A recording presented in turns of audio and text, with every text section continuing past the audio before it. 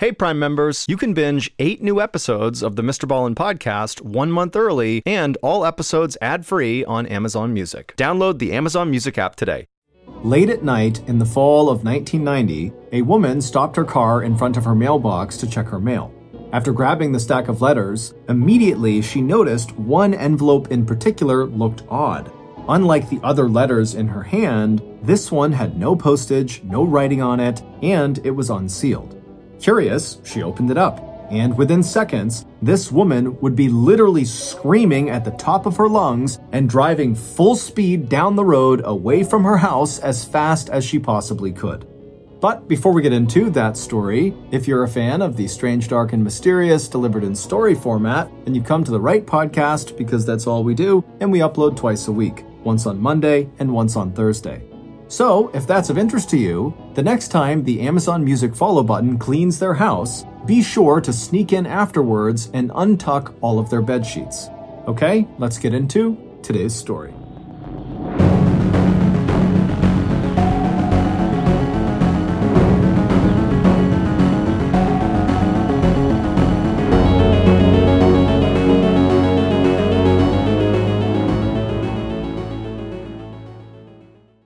The Angie's List you know and trust is now Angie, and we're so much more than just a list. We still connect you with top local pros and show you ratings and reviews, but now we also let you compare upfront prices on hundreds of projects and book a service instantly.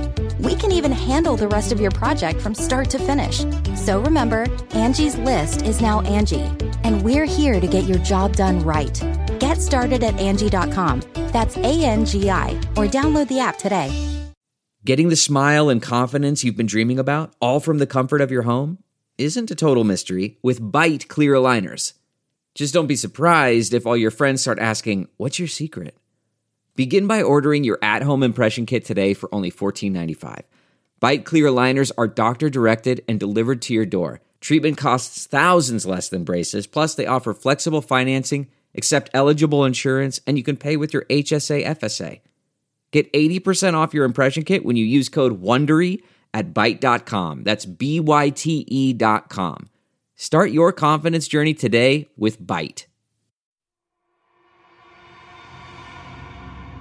34-year-old Diane Newton King woke up before sunrise. She showered, she curled her bangs, she did her makeup, and then she dressed for work in the most professional women's fashion of the day. She put on pantyhose, a pencil skirt, and a blazer with the absolutely massive shoulder pads. It was the spring of 1990, and in Battle Creek, Michigan, Diane was one of the biggest names in town.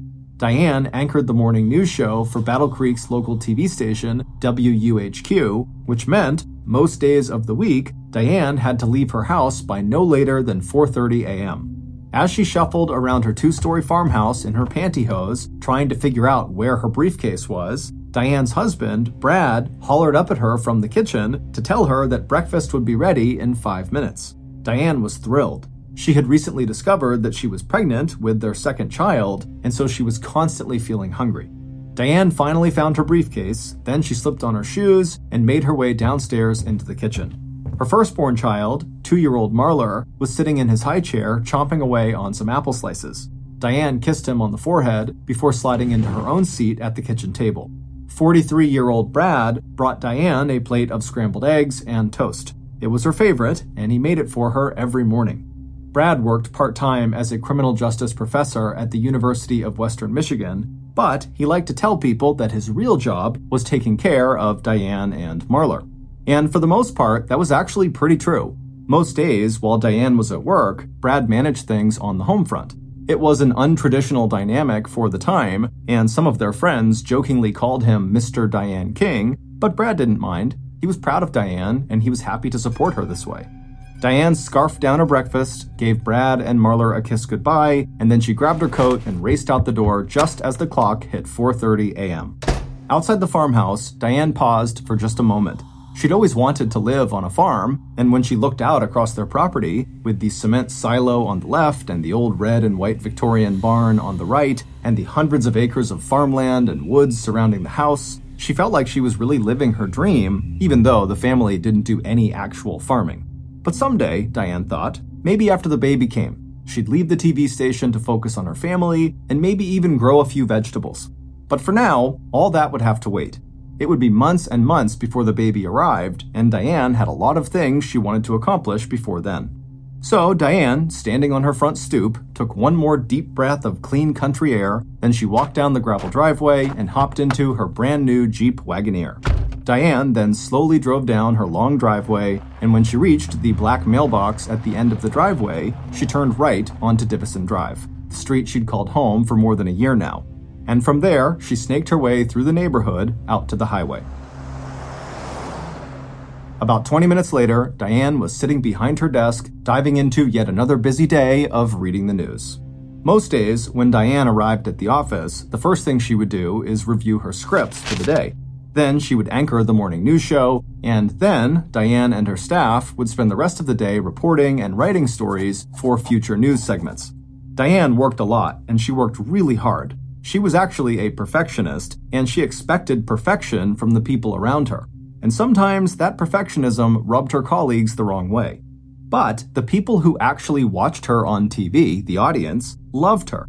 Diane was constantly being invited to meet local celebrities and attend different charity events around town. But despite how well things seemed to be going both professionally and personally for Diane, something very unusual would start to happen to her, and it would change her life forever.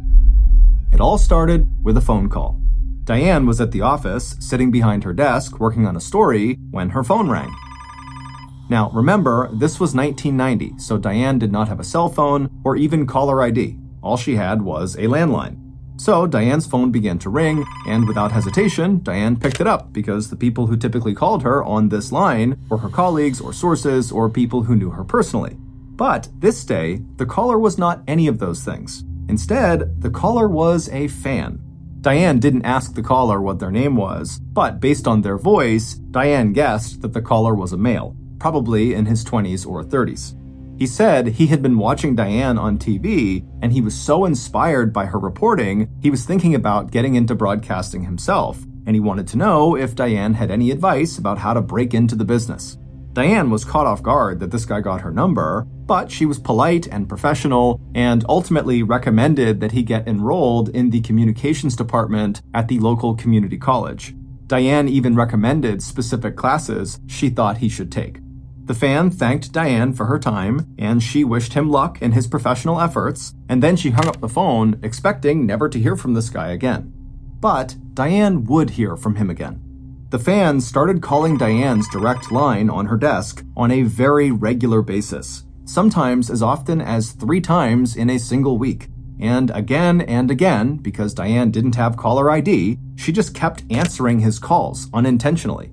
Despite being really annoyed by all these calls, Diane still remained very professional with the fan and continued to give him advice about how to do her job. However, the more he called, the more Diane sensed there was just something off about the guy. For one thing, she started to suspect that he wasn't actually interested in pursuing journalism. The questions he asked her didn't feel like the kind of questions you would expect from someone who was looking for guidance or information or even mentorship. They felt like an excuse to contact her, like he was making up questions just so that he could listen to her answer them. And there was something else that seemed kind of creepy. The more Diane heard from this guy, the more she noticed he had this very strange way of talking. It was slow and kind of slurred, almost like he was under the influence of some drug. Now, nothing this guy said to her was ever overtly rude or threatening, but after several calls, Diane couldn't help feeling like this guy could be a danger to her, and she had good reason to feel that way. For the last 2 years, every supermarket tabloid in the country had been running these stories about the rise in celebrity stalking cases. And now, the problem had gotten so serious that even the legitimate newspapers were covering these stories too. There were stories about celebrities getting threatening letters, and stories about their homes getting broken into, and some of these stories ended violently. Just 1 year earlier, an obsessed fan in Los Angeles, California, had shot and killed a young television actress on the doorstep of her own apartment. And it wasn't just the media that saw these stalking cases as being a big problem. Slowly, the government was also starting to realize that something had to be done. The problem was, nobody really knew what to do about it. In the 1990s, there were no anti-stalking laws anywhere in the country, and neither psychologists nor law enforcement could say for sure if it was better to confront a stalker head-on or simply ignore them. Diane wasn't sure if her situation with her fan would be considered a celebrity stalking case, but she was definitely feeling a bit scared of this guy and just wished he would leave her alone. So Diane consulted with the people closest to her, and everybody offered her different advice. One of her friends told her to be nice to the guy because who knows what would happen if she made him mad. One of her colleagues suggested that Diane just tell the guy to back off, but Diane could see that there was potential for problems in both of those situations. So Diane turned to Brad, her husband, not only because he was smart and an objective thinker, but also because, in addition to being a part-time professor of criminal justice, Brad also used to be a police officer. Brad, who was very concerned about his wife's stalking situation, told her that the safest thing she could do was simply cut off the guy's access to her. And the easiest way to do that was to set up some kind of arrangement with the receptionist at her work who could then screen Diane's calls. If the guy couldn't get through to Diane, eventually, Brad figured, he would just give up and stop calling. The plan made sense to Brad and to Diane, so she decided to give it a shot. Diane talked to the receptionist at the TV station, and they worked out a screening system. The way it worked was every call that came in on Diane's direct line would actually first ring at the front desk with the receptionist, and the receptionist would answer the phone, and if it was Brad or a colleague or a source calling for Diane, they would get pushed through. But when the receptionist got a call from the fan with the slow, slurred voice, she would tell him that Diane was not available. And the screening system worked great for several weeks. The fan would call and would be immediately turned away before Diane ever had to speak to him. But eventually, the screening system failed. One afternoon, around the end of the summer in 1990, Diane was in the newsroom sitting at her desk filing some papers when her direct landline on her desk started to ring. Diane picked it up before the end of the very first ring. She said, "Hello, this is Diane Newton King." And when she heard the voice on the other end of the line, she was so startled she almost dropped the receiver. It was the fan. He said, "Hello, Diane." Immediately, shivers ran up Diane's spine. Before Diane could hang up, the guy told Diane that he liked the way she looked and that he wanted to meet her in person. Specifically, he said, "I want to go to lunch with you." Diane wanted to scream, but she was so flustered and so scared that she sort of just started stammering until finally she was able to compose herself enough to tell the guy that she appreciated the offer, but she absolutely could not meet him in person. Then she slammed the phone down and started sobbing at her desk. As she cried, everybody in the newsroom looked over and was very concerned. That night, when Diane came home, she told Brad about what happened that day, and Brad was livid. How could this guy get through to her phone? Why didn't the receptionist screen the call? Brad called the station and demanded answers, but no one at the station, including the receptionist, had any idea how this guy got through to Diane. The station told Brad they would look into the situation right away and make sure that from now on, absolutely no calls whatsoever would reach Diane's line unless they had first been screened. Now, it's unclear exactly what the station actually did to ensure that, but from that day forward, the fan's calls were always intercepted by someone at the station, and so Diane was protected from speaking with him. And after a couple of weeks, the fan's calls to the station started to slow down. And after a couple of months, the calls stopped entirely. And soon, Diane just kind of forgot about the fan and moved on to more important things in her life, like the upcoming arrival of her second child, a baby girl. And with this child, Diane was becoming more and more conflicted about what she wanted in life. Suddenly, her career just felt a whole lot less important than being home with her kids. And so she started talking more openly with her family and friends about potentially leaving the station after her daughter was born so she could be a stay-at-home mom and enjoy a simple farmhouse life with her family. But all of that excitement and optimism about the future would come to an abrupt end one night in the fall of 1990. On the night before Halloween that year, so about 5 months after the first fan phone call, Brad told Diane that he was going to be working late that night at the university and so wouldn't be home until later in the evening, which meant Diane would have to be on primary parent duty for Marlar that afternoon when she got home from work. Now, under normal circumstances, this would not be a big deal. Diane had done plenty of parenting on her own, and she loved spending time with Marlar. What made this night so different was that Diane was now 8 months pregnant. Her belly was massive, her hormones were raging, and her joints hurt so much she could barely walk. On top of all of that, Diane was in the middle of a big project at work that was totally stressing her out. Nevertheless, when she finished her shift at the station that day, Diane drove to Marlar's daycare, she picked him up, and then they headed home. By the time Diane turned onto her street, Divison Drive, Marlar was already passed out in the back of the car in his car seat, and Diane's body was really starting to ache. So when Diane turned into her driveway, instead of stopping the car and getting out to get the mail in the mailbox by the road, she simply pulled the car right up alongside the mailbox and reached out and collected the mail through her window. And after she had the stack of letters sitting on her lap, she began flipping through them. And right away, one letter caught her attention. It was in a typical white envelope, just like most of the other letters in her lap, but this one had no postage and nothing written on it, and it wasn't sealed. Diane opened the envelope, retrieved the letter inside, and then opened it up to read, and what she saw instantly terrified her. There was just one sentence on the page, but it wasn't written by hand. Each letter of this sentence had been cut out of a magazine and then scotch taped to the page, like one of those ransom letters you see in the movies. The sentence on this strange letter read, "You should have gone to lunch with me." Diane knew immediately that this letter was from the fan. Clearly, he'd found out where she lived, and he'd visited her house that day to drop it off. In fact, she realized with sudden alarm that this guy might actually still be in the area, waiting for her to come home. In that moment, Diane forgot about everything else she had going on.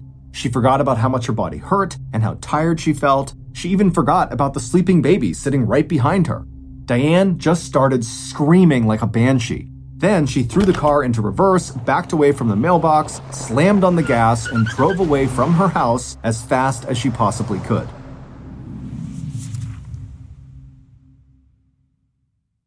Mr. Ball & Collection is sponsored by BetterHelp.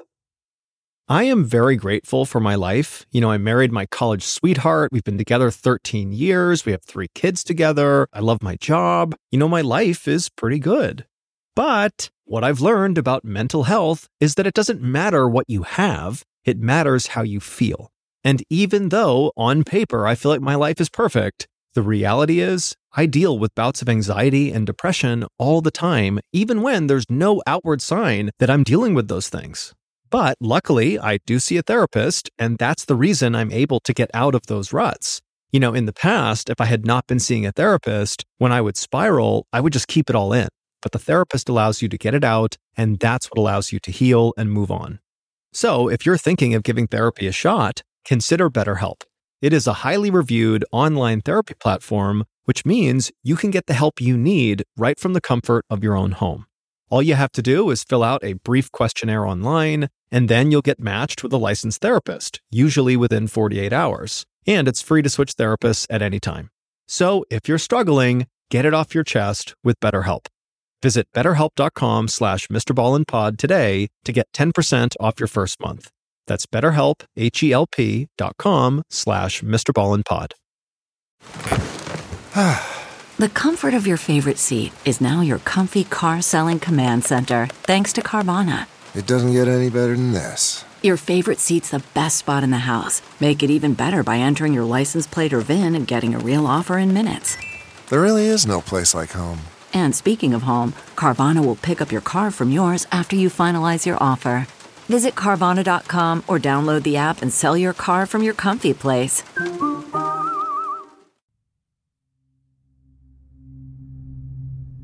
About 15 minutes later, Diane showed up at her friend Cindy Acosta's house. Diane and Cindy worked together at the TV station, and Cindy was one of the first people Diane had reached out to for advice when this fan started calling her. When Cindy opened the door, Diane, who was carrying Marlar, practically collapsed into Cindy's arms. In between sobs, Diane told Cindy about this letter and how scared she was, and right away, Cindy said, "We have to call the police." The police showed up a few minutes later and escorted Diane back to the farmhouse to search the property for intruders, but they didn't find anyone. Still, Diane was too afraid to stay at the house alone, so the police brought her back to Cindy's house, where she waited with Marler until Brad was finally out of his class and could come and pick them up. After word got out about this threatening letter, the Battle Creek community really came together to support Diane. Also, the TV station beefed up their security around the office, Diane's sister bought them a dog, and Brad installed motion-censored lighting outside of their house. But none of those things actually made Diane feel any safer. She just couldn't shake the idea that her fan was watching her everywhere she went. Her fear got so paralyzing that Diane literally just stopped going outside the house at all except to go to work. And when she did have to go outside, she used a system that she and Brad created to ensure she was never outside alone. Diane would call Brad to tell him exactly when she would be home from work. That way, when she arrived, Brad would be outside waiting for her. If it was too cold for Brad to just stand outside, he would leave a particular light on in the house that was visible from the outside. This light was a signal to Diane that he was in the house and that everything was safe, so she could hustle out of her car and come inside no problem. On days that Brad was not home, when Diane returned home, she would call a neighbor to come meet her outside of her farmhouse. And if for some reason the neighbor arrived late, Diane would literally just sit in her driveway inside her car, waiting for the neighbor to show up. But all of this fear and all of this hiding had started to make Diane's world feel very small, and she really didn't like that. So, after Diane gave birth to her second child, a blonde baby girl named Kateri, in November of 1990, Diane started trying to reconnect with her extended family. She started calling her sisters and mother much more often, and together, over the phone, the women would bond over the challenges and joys of raising their kids. And it was during this time, on these phone calls, that Diane started to talk more openly about her desire to leave the TV station altogether. She'd been thinking about it ever since she found out she was pregnant with Kateri, and now that Kateri was here, the whole thing felt much more real. Diane's extended family was very supportive and encouraging, and they pushed her to start leaving the house more often besides just going to work. They got her to start coming out to Detroit, where her extended family all lived, about 2 hours away from Battle Creek by car, so that she and her kids and the rest of the family could all participate more actively in each other's lives. And so, starting in late 1990/early 1991, every few weeks, after delivering the Thursday morning news break, Diane and her 2 kids would leave Battle Creek and head out to Detroit. They'd spend a few days with Diane's mother and sisters, and then on that following Saturday, they'd all head home. And on the night of Saturday, February 9th, 1991, about 9 months after the first call from that fan, this was exactly what Diane and the kids were doing, returning from her mother's. That night, Diane left Detroit a little after 4 p.m. So by the time she was pulling on to Divison Drive around 6 p.m., the sun was just beginning to set. Diane turned on her headlights, and when the King's black mailbox came into view, Diane tightened her grip around the steering wheel. It had been more than 3 months since she received the letter, but just the sight of that mailbox still filled her with dread. Diane turned onto the gravel driveway leading to the house, and as she made her way up the long, narrow path, she spotted the signal light on inside the farmhouse up ahead, meaning Brad was home and everything was safe and she could get out of her car and just go inside. But, as Diane was about to find out, Brad was not inside the house, and it was definitely not safe for Diane to get out of the car. About 30 minutes after Diane pulled into the driveway and saw the signal light, a call came into the dispatch office at the local police department. It was Brad, and he was hysterical. He was so shaken up by what he had just seen that he could barely form a sentence. But he was able to eventually communicate with the dispatcher that he'd just found his wife lying in their driveway, not moving, and there was blood in her mouth. When the police arrived less than 10 minutes later, they found Brad sobbing and pacing around the driveway. Diane was just lying in the middle of the driveway next to her car, and their 2 kids, 2-year-old Marler and 3-month-old Kateri, were still sitting in the back seat of the car, crying uncontrollably. The reason Brad had left them in the car was because, as cruel as it seems, Brad knew from his work as a cop and as a criminal justice professor that even just opening the door to the car could potentially contaminate a crime scene. The responding officer walked right up to Diane and knelt down next to her. Even without much blood, it was obvious that Diane had suffered some sort of horrible injury and was definitely deceased. The officer spent a few minutes looking her over and eventually found the likely cause of death. There were 2 bullet holes in her body, one in her chest and the other near her waistline. An autopsy would later reveal that the shot to Diane's chest had been the fatal one. It had caused so much internal damage that she had died within 3 minutes of impact. Initially, though, the police had no idea how long ago those shots had been fired. But when the officer touched Diane's body, he found that it was still warm, which meant her killer might still be in the area. Instinctively, the officer grabbed his radio and called for backup. Over the next 2 hours, a small army of investigators would descend on Divison Drive. They would search the property for fingerprints and evidence, and they would interview neighbors and potential witnesses, and after a little while, they would bring one of the best trackers in the state onto the property, a German Shepherd named Travis. When Travis arrived on the scene, the dog quickly locked onto a scent trail. The dog took off running from the farmhouse straight back into the forest behind the home. The dog ran through muddy, brushy fields, then he crossed a creek, and then he sort of just stopped, turned around, and headed back to the farmhouse, where a crowd of investigators and neighbors were beginning to form outside. At the time, Travis's handler assumed that the dog had just kind of lost the scent at some point in the woods, and that was why he had stopped, turned around, and just gone back to the farmhouse.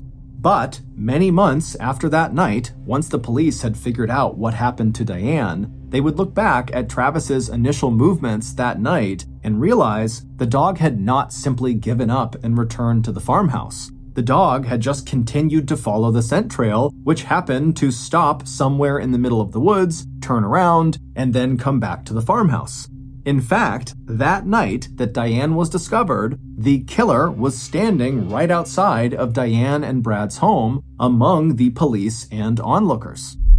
After being arrested, Diane's killer did not confess to the murder, and so we don't have every detail of what happened in the final moments of Diane's life. However, based on several key interviews and pieces of evidence, this is what investigators believe happened to Diane. About an hour before Diane returned home from Detroit on the night she was killed, Diane's killer entered her farmhouse and turned on a particular light inside. The killer knew about the light signal system that Brad and Diane had created to make Diane feel safe, and now the killer was going to use that system to lure Diane into a trap. After switching the signal light on, the killer walked back outside and headed for the old red and white Victorian barn, which was situated in front of Diane and Brad's property, just to the left of the gravel driveway. There was no light in the old barn, but it didn't matter. The killer had been on this property many times in the past and had even practiced this particular route in the darkness when no one else was home. Inside the barn, the killer walked past the family's tractor and the many tools they left lying on the ground. The killer walked past the family's protection dog, but the dog just kind of looked up and didn't even bark. And then the killer reached the back of the barn and climbed a narrow staircase which led to a large, dusty loft area. The killer paused briefly at the top of the stairs. The floor of the loft was covered in straw, and at the far end of the loft, away from the killer, was a sliding door that was open just wide enough for what the killer needed to do. The killer walked over to this slightly open door and peered outside. From there, they could see the front of the farmhouse and the driveway and the spot where Diane parked her car, which was about 70 feet away. The killer checked their watch. It was getting late, which meant Diane would be arriving soon. So the killer got into position. The killer lay belly down in the straw facing the gap in the door, and then they reached out their arm to the right and stuffed their hand into some nearby straw. A moment later, they pulled out a weapon that had been hidden inside the straw, a .22 caliber rifle. About 20 minutes later, the killer spotted a pair of headlights coming down Divison Drive. The killer raised their rifle and looked through the scope, and sure enough, Diane was sitting behind the wheel of this car. As she turned onto her long gravel driveway, the killer flicked the rifle off safe. The killer held Diane in their sights as she drove up the driveway to the house. and when she got close enough that the killer could hear the gravel under her tires, the killer slipped their finger over the trigger. Diane reached her normal parking spot located off to one side of the driveway close to the house, and then she turned the car off. As she gathered her things inside of the car, the killer pushed the rifle's barrel through the small opening in the sliding door and focused their sights on Diane's car door. A moment later, that door opened up and Diane stepped out onto the driveway. The killer paused for a second, taking in the sight of the woman they had terrorized for months and months, calling her over and over and over again at work, and then leaving her that threatening letter in her mailbox. Then, the obsessed fan / Diane's killer squeezed the trigger. The bullet hit Diane squarely in the chest, throwing her body backwards onto the ground and tearing through her insides. After watching her fall to the ground, the killer quickly got up and, with the rifle in his hand, hustled back to the stairs, climbed down to the first floor of the barn, and then marched outside over to Diane's body. Everything was going exactly to plan until the killer spotted something he did not expect to see. Diane's 2 kids, Marler and Kateri, were still sitting in the back seat of her car. The killer began to panic. Why were the kids here? The killer was certain Diane's plan had been to leave her kids in Detroit for the weekend with her grandmother. But, as the police would later discover, the arrangements for the kids were changed at the last minute because one of the kids had gotten sick while they were at Diane's mom's house, so Diane just brought the kids home with her. But for Diane's killer, the kids presented a huge problem. Because after killing Diane, the killer had planned to drive away, get rid of the gun, and then try to establish some kind of alibi before Diane was discovered. But now there were these 2 kids in this car without heat in the middle of winter in freezing cold Michigan, and so if the killer left, the kids would freeze to death, and the killer was not trying to kill anyone except for Diane. So the killer changed plans. First, he turned away from the kids, crouched down, and then fired an additional shot into Diane's body to make sure she was dead. This was the shot that tore into her waistline. Then the killer turned and ran into the forest behind the farmhouse and charged through muddy, brushy fields across a creek to a spot where they were able to hide the rifle, and then the killer turned back around and ran back to the driveway of the King's house. When the killer got there, they ran up to the car window and looked inside and waved to the 2 kids and said, "Everything's gonna be fine, okay? Daddy's here. I'm gonna make a phone call and then I'll be right back." Then, Brad King, aka Diane's obsessed fan, aka Diane's killer, ran inside of his house that he shared with Diane and called the police. When they answered, Brad hysterically told him that he had just been out for a walk in the woods, and when he came back, he had found his poor wife lying in the driveway, not moving. It would turn out Brad King had been obsessed with Diane ever since the first day he met her. She was beautiful and funny and more ambitious than anyone Brad had ever met. Diane dreamed of becoming a news anchor, and Brad wanted to help make Diane's dreams come true. So, while Diane was off working her way up to the news desk, Brad spent most of his time working to make sure she had everything she needed to be successful. He cooked Diane's meals and ironed her clothes, he handled the shopping, and when the kids came along, Brad took care of them too. And as far as Brad was concerned, everything was working out great. Until one day, when Diane came to him and told him that she wanted to quit her job at the TV station so that she could stay home and raise the kids. In fact, she told him she was planning to leave the station the summer after Kateri was born. Diane hadn't formalized this announcement yet, but pretty much everyone in Diane's inner circle knew about her plans. But the problem was, if Diane was going to stay home, then Brad would have to be the family's primary breadwinner, and being a part-time professor just wasn't going to cut it. He would have to go out and find a full-time job, which was something Brad simply didn't want to do. He had grown to love not working very much, and he was not prepared to change that.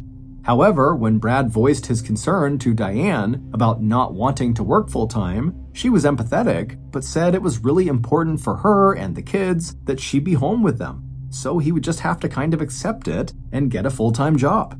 However, Brad did not accept this. Instead, he decided he would just kill Diane. And because of his background as a police officer and as a criminal justice professor, he was confident he could get away with it. Brad knew that whenever a woman got murdered, the male partner is almost always identified as a primary suspect, So Brad knew he would need to create another suspect to divert attention away from himself. This is when Brad came up with this obsessed fan concept. About 10 months before Diane's murder, Brad began calling Diane's TV station, pretending to be this obsessed fan. He would intentionally slur words and slow down his speech to make sure Diane could not recognize him.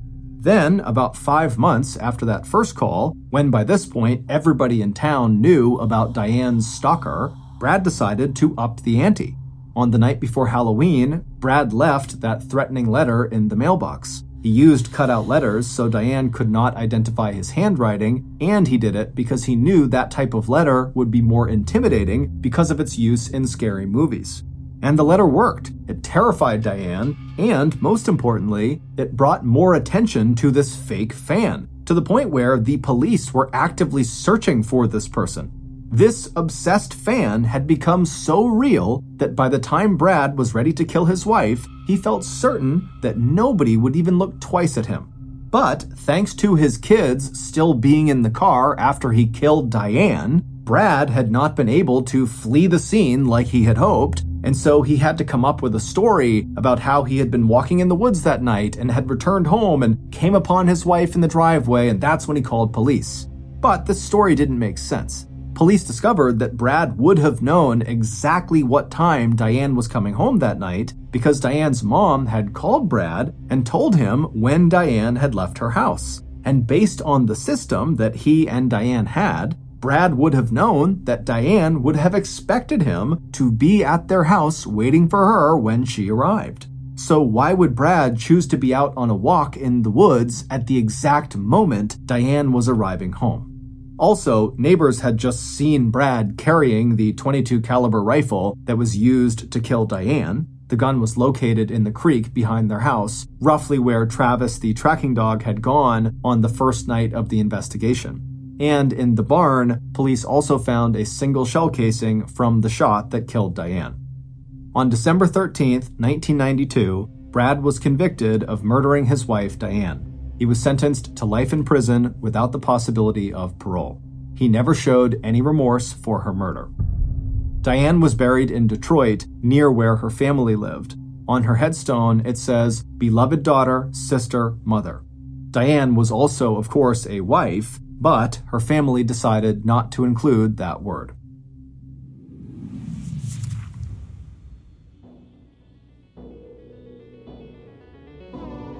Thank you for listening to the Mr. Ballin podcast. If you got something out of this episode and you haven't done this already, the next time the Amazon Music follow button cleans their house, make sure you sneak in afterward and untuck all of their bed sheets. This podcast airs every Monday and Thursday morning, but in the meantime, you can always watch one of the hundreds of stories we have posted on our main YouTube channel, which is just called Mr. Ballin. Consider donating to our charity. It's called the Mr. Ballin Foundation, and it provides support to victims of violent crime as well as their families. Monthly donors to the Mr. Ballin Foundation Honor Them Society will receive free gifts and exclusive invites to special live events. Go to mrballin.foundation and click Get Involved to join the Honor Them Society today. If you want to get in touch with me, please follow me on any major social media platform and then send me a direct message. My username is just @MrBallin, and I really do read the majority of my DMs. Lastly, we have some really cool merchandise, so head on over to shopmrballin.com to have a look. So that's going to do it. I really appreciate your support. Until next time, see ya.